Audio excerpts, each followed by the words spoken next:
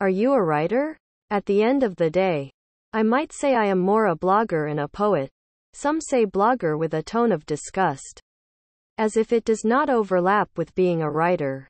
Some say the word blogger with a tone of disgust that places bloggers in the same bucket as in influencer or a YouTuber. It's interesting how these bring a particular image of a specific kind of person surrounded by lavish products.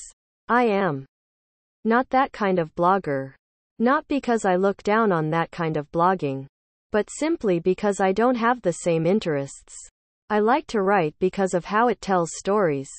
These stories come to me in the form of mostly poems, and sometimes a blog post. Some of these blog posts look more like a chapter to a memoir.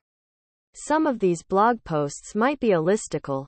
I do not shame myself for the types of writing I do, especially in a phase where the writing is healing. There are stories that are told over and over again and become the prototype of the genre. Louder than any other genre of story, that prototype shuts out other writers and lived experiences. I am a writer. I am a writer who loves what she writes. I am a writer who has a lot to learn, but a writer. Nonetheless, writing makes me happy. Writing also makes me sad, but it also makes me happy. Writing makes me feel. Writing makes me think. And it makes me hope.